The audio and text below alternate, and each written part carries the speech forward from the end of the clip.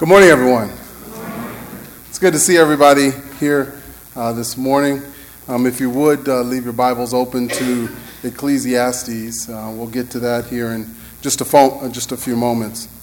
To our visitors, both young and old, we are glad to have you here today worshiping with us on this Memorial Day. It's good to see everybody's smiling faces. And to each family that's represented here, we're glad to have you. Again, to our visitors, you're our honored guests. To our graduates, we have some folks that are graduating both from high school and from college. Congratulations to all of you all. Those that are advancing on to other grades, congratulations. Schools are coming to an end. The snow is departed us, hopefully, and the temperatures have warmed up, and it's good to be able to come and worship in the nice warm weather. To those that are graduating, again, I challenge you to use your education for the Lord and for His work.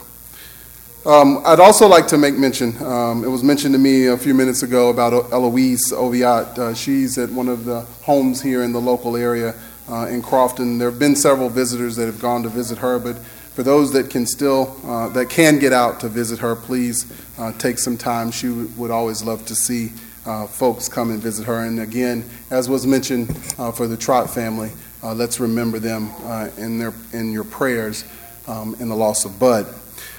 One more plug that I'll give before I get really kicked off, and that's on VBS. And I'm pulling this out because I was given the note of exactly what to say, but we'll get there. We really need your help for Vacation Bible School.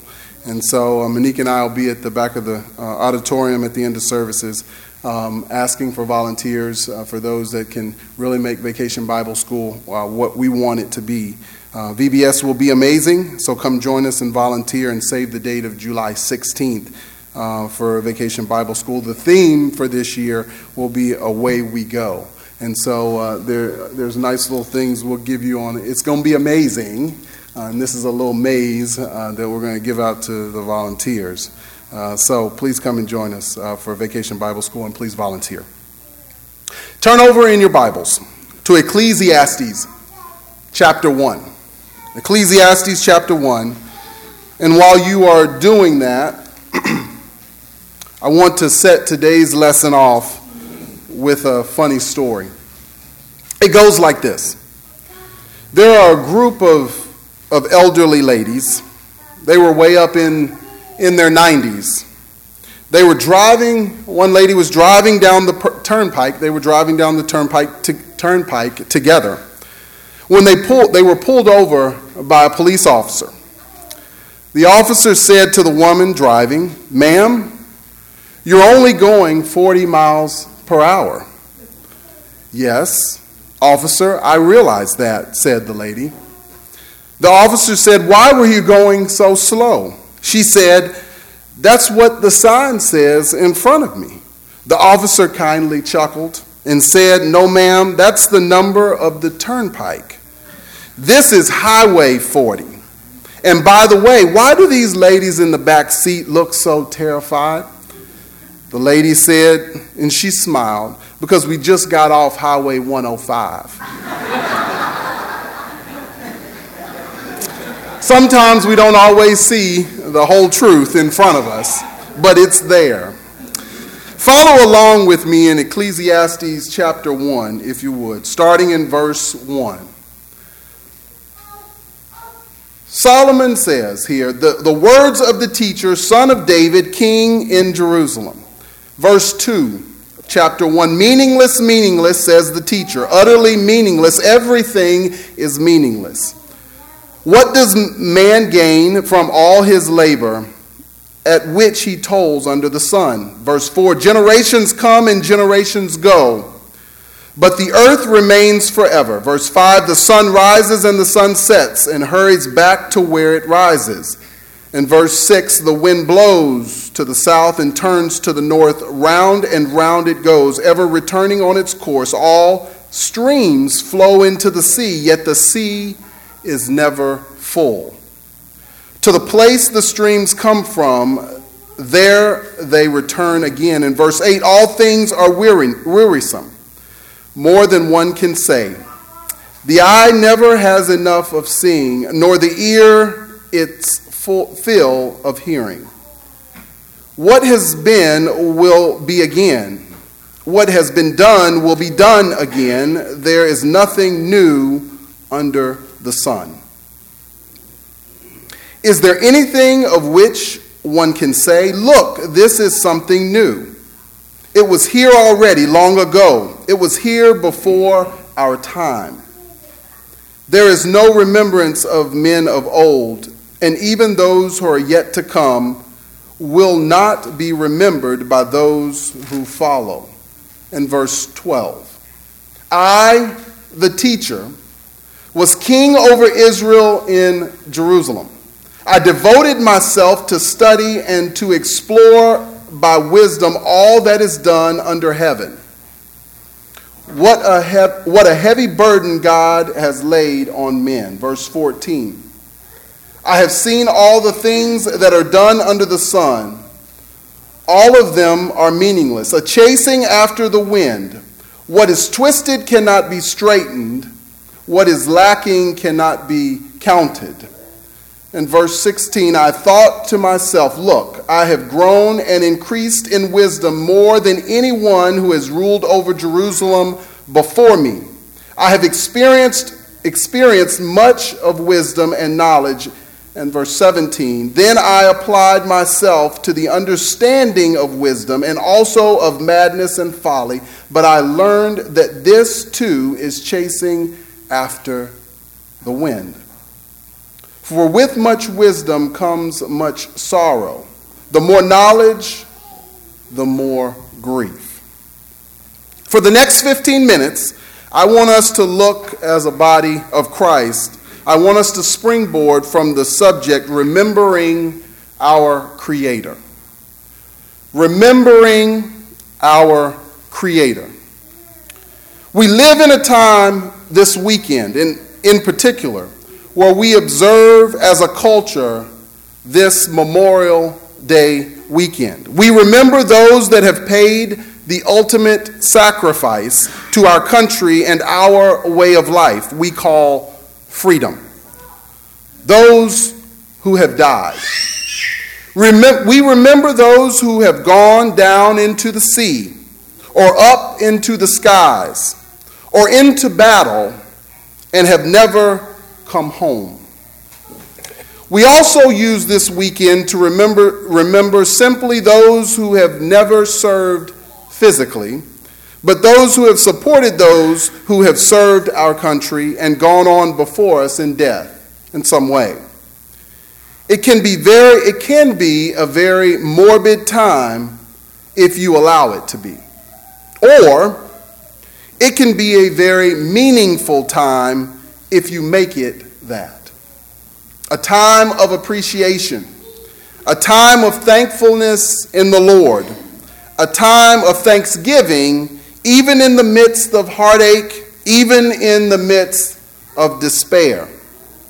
King Solomon helps his people and helps us today to see God in a very practical way and remember the meaning of life. While the tone of Ecclesiastes might be one might say, might be something negative, something pessimistic, Solomon takes us on a mental journey explaining how everything he tried in life, everything he tested, everything he tasted was meaningless without God. It was useless. It was empty. It was irrational. It was foolish. It was pointless. It was an exercise in futility. And remember, these are words from a man, from a king who had it all. He had tremendous intellect. He had tremendous power. He had tremendous wisdom, the ability to discern. He had tremendous wealth.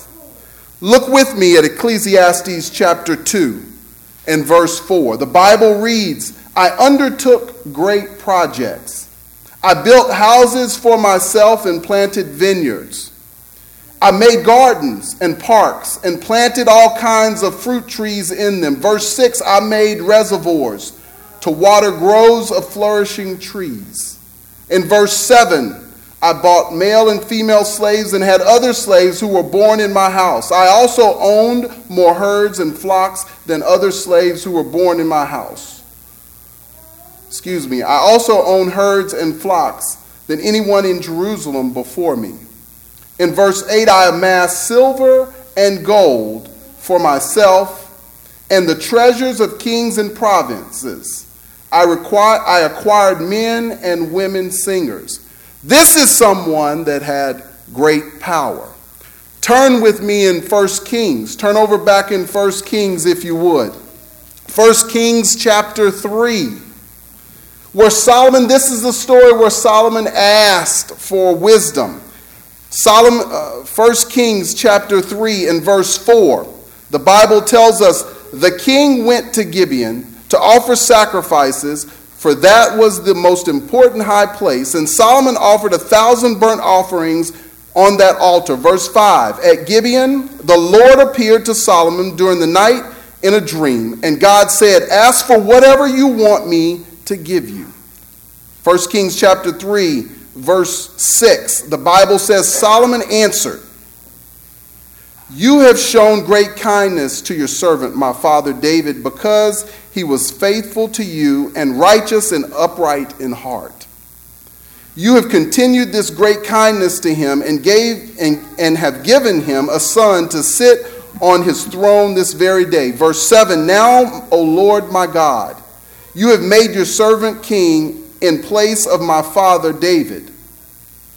But I am only a little child and do not know how to carry out my duties. Verse 8, your servant is here among the people you have chosen, a great people, too numerous to count or number. Verse 9, so give your servant a discerning heart to govern your people and to distinguish between right and wrong.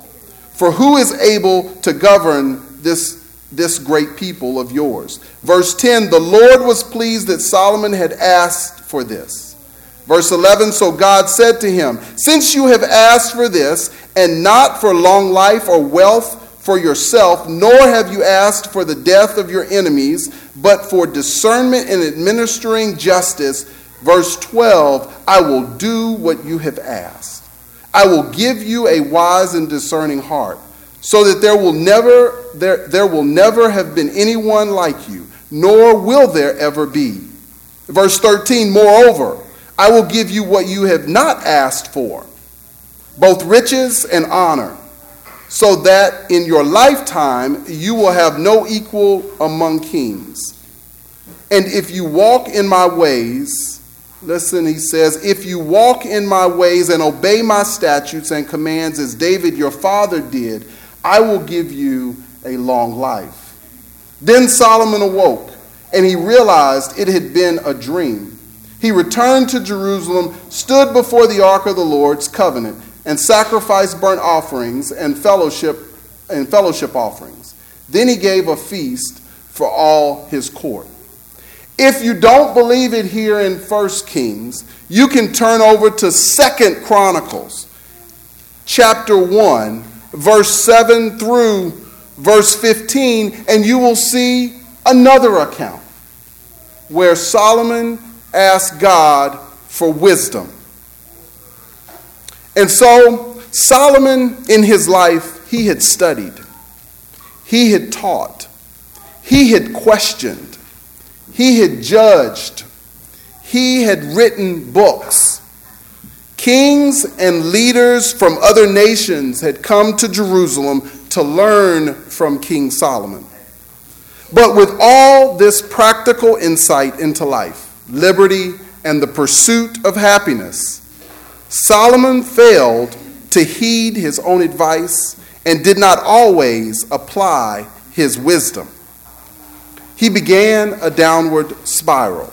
Near the end of his life, though, Solomon looked back with an attitude of humility and an attitude of repentance. He stopped and he took stock of the world as he had experienced it, hoping to spare the readers today, yesterday, and tomorrow of learning of the bitterness through personal experience. Everything apart from God is meaningless.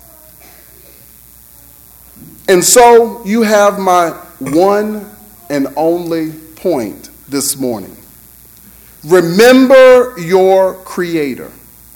Remember, everything apart from your Creator is meaningless.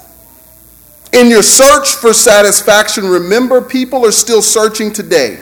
No pleasure or happiness is possible without God.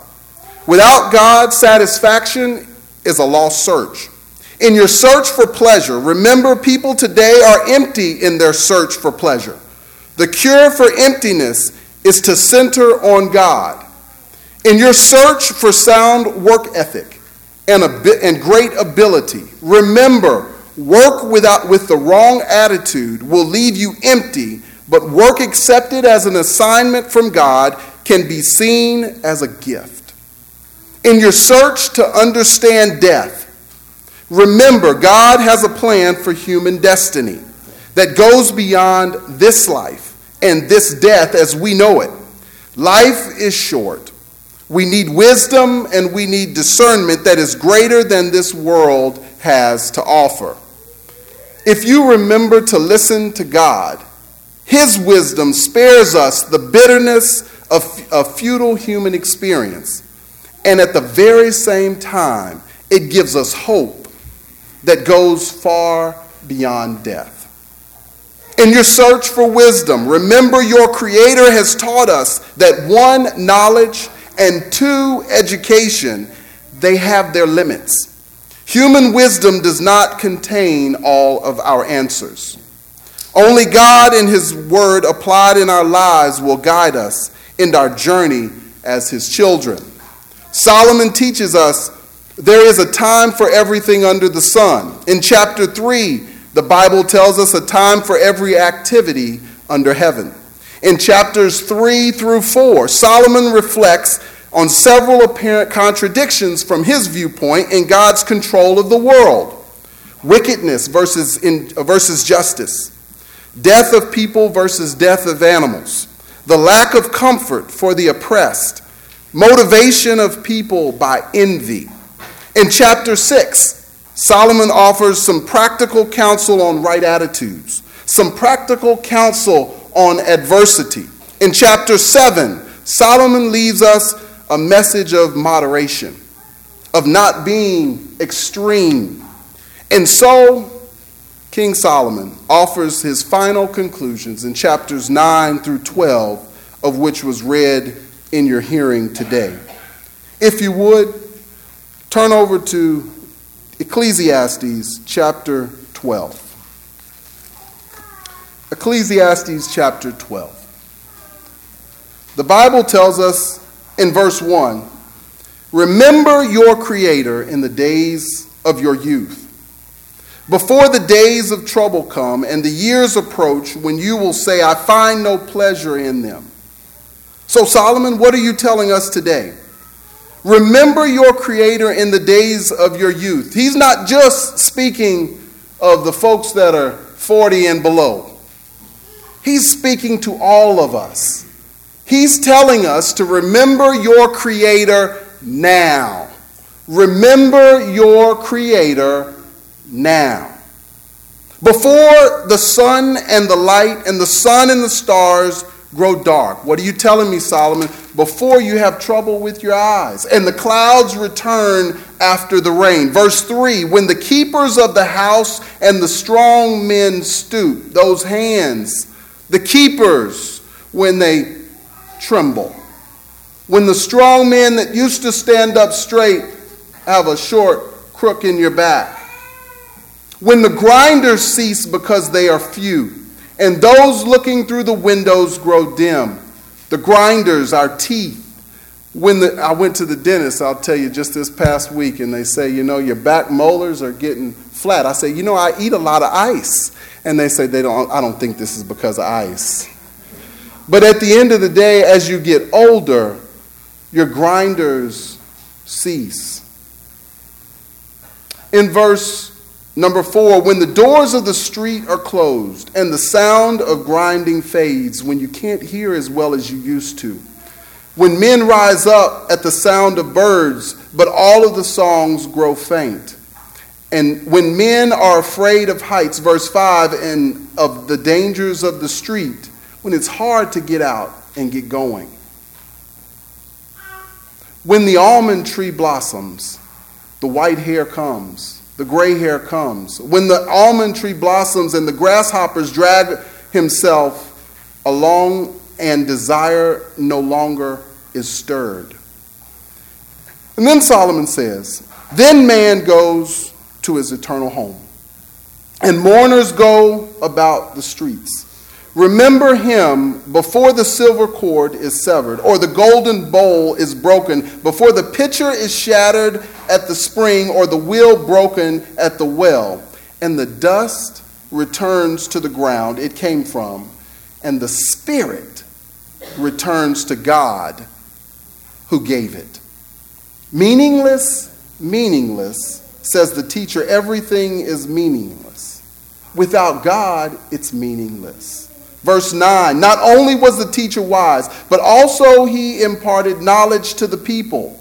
He pondered and searched out and set in order many proverbs. The teacher searched to find just the right words, and what he wrote was upright and true. Verse 11, the words of the wise are like goads. Anybody know what a goad is? It's a sharp metal tip, often used to keep oxen and cattle moving along the way.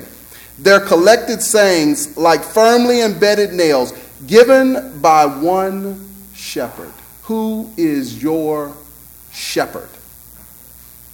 Be warned, my son, of anything in addition to them. Of making many books there is no end, and much study wearies the body.